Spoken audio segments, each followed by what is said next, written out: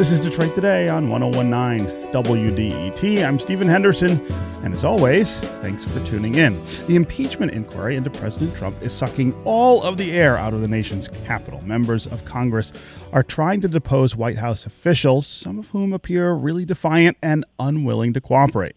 Over in the Senate, legislation has been mostly at a standstill all year. But there are some bills that are starting to move. Here to talk about what's happening in Washington is Senator Gary Peters, a Democrat from right here in Michigan. Gary, welcome to Detroit Today. Stephen, always a pleasure to be with you. Yes. I want to start with the news yesterday in the impeachment inquiry. Something of a bombshell, I think. The former ambassador to Ukraine is going back and revising his testimony, now saying that there was a quid pro quo at play when Donald Trump, the president, was on the phone with the president of Ukraine, and that he was wrong in the way that he characterized that before. It does seem each day as though we learn a little more about what happened during this phone call and what was going on, and none of it seems to get better for the president. I wonder, as someone sitting in the Senate, which would have to conduct a trial for the president if the House impeaches him, how are you watching this, and what are you looking for in these little droplets of news, I guess, that we get out of this story every day? Yeah, and I certainly don't want to make any kind of decision based on just looking at the news stories, and I take this very seriously. This is a constitutional responsibility that we have in the U.S. Senate to take up articles of impeachment, as you mentioned, have a trial. It'll be presided by the Chief Justice of the Supreme Court. We will hear the cases laid out by the House and then the defense by the White House, and then make a decision based on the facts as presented. And I think that has to be the focus. There has to be credibility in this process. This should try to move away as much as possible from a political process and understand that this has to be fact-driven, and the Constitution demands that. And the framers of the Constitution put this process in place to handle what could be potential abuses of power, and that's a very, very serious thing. I want to talk now about some things that are going on in your own race, which is just getting underway. You'll stand for re-election next year. There are some ads that I've seen attacking you over the issue of the Green New Deal. I saw one on television, and I saw one on the internet this week. What are your thoughts about the Green New Deal, and is this a fair criticism, I guess, of you that we're seeing launched by the opposition? Well, it is something to have such a large advertising expense so far out. I mean, my focus right now is working on the job for Michigan, and I'm sort of pleased that we were able to pass additional appropriations for Great Lakes restoration and border security. But now we have a out-of-state billionaire who's got a reputation of wanting to buy Senate seats. He's a very far right-wing Republican. He is very closely tied to Donald Trump. And my understanding is that the buy is close to $1 million, and we're 52 weeks away from an election. So yes. That it may be an indication of what we're likely to see. Yeah. So talk about the Green New Deal, though. What is your position on that idea? I know it's not quite ripe for consideration in Congress in full, but talk about how you see that. Well, as you know, the Green New Deal is a resolution. It's not a piece of legislation that has any kind of action to it. I think if you looked at the article that they reference, it also shows that I did not vote for the Green New Deal when the resolution was put before the Senate, which was basically a political stunt by Mitch McConnell.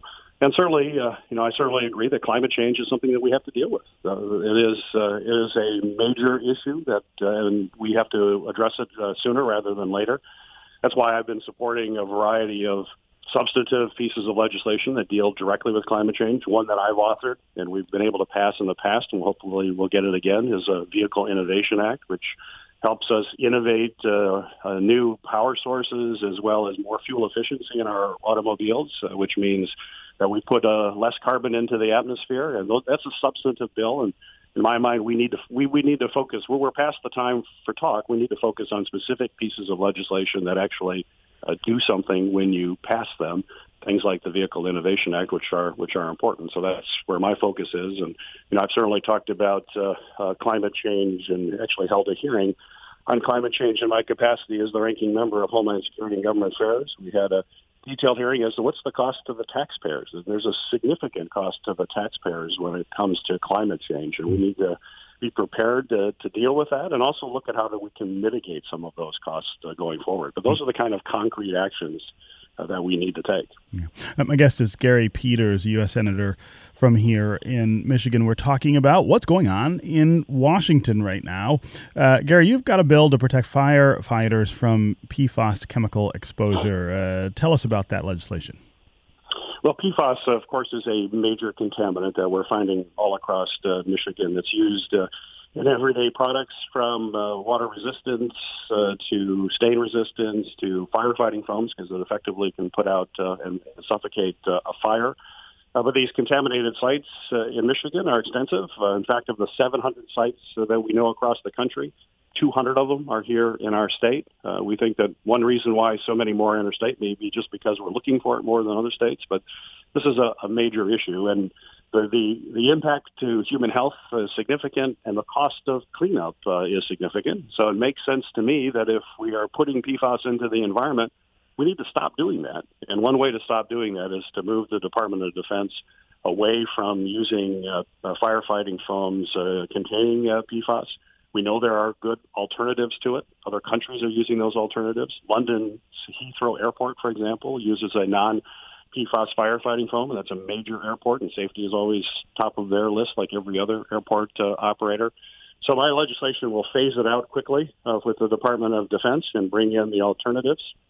The Trump administration has been pushing back on that and do not want to phase out these PFAS, but I'm very pleased to say that I was able to get an amendment to instruct our conferees, and it was passed unanimously. I got broad bipartisan support to instruct our conferees to keep that provision in the National Defense Authorization. We need to phase out these PFAS. I mean, it's ridiculous that we continue to put it into the environment when we know the impact to human health and the cost of the taxpayers. So that has to stop. Right, and it has particular implications here in the Great Lakes region.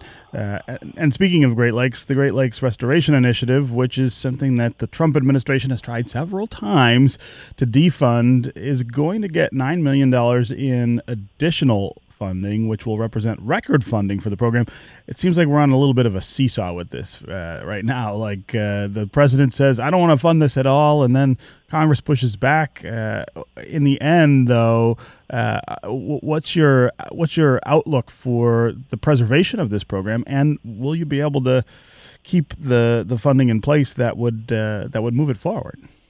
Well, I think it's very encouraging. What we see, you're right. It's been a seesaw. The Trump administration and the president have said, let's just zero this out or cut it by 90%. And I think it's important for your listeners to know this Great Lakes restoration funding has been incredibly successful in making sure the Great Lakes continue to stay vibrant and get cleaner over time, where we can clean up old toxic sites and make sure watersheds are working the way they should to clean water coming into the lakes, deal with invasive species. It's important funding for the Great Lakes.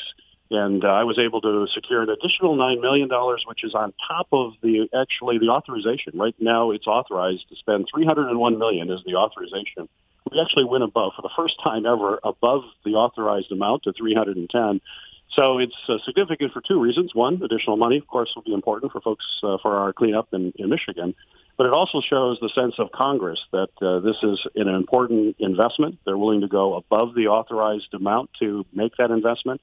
And that bodes well for future legislation, which have been sponsoring, to increase the authorized amount even more in the years ahead. And the fact that I was able to bring a Republican co-sponsor with me and get broad bipartisan support and make it unanimous shows that the United States Senate and Congress realize that this is important, and that the Great Lakes are an incredible resource, not just for the Great Lakes state. They are an incredible resource that we must protect for the entire country.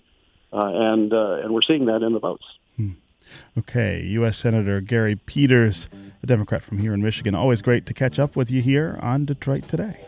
Great to be with you, Stephen. Thank you so much. All right, we'll be back with more Detroit Today after a short break.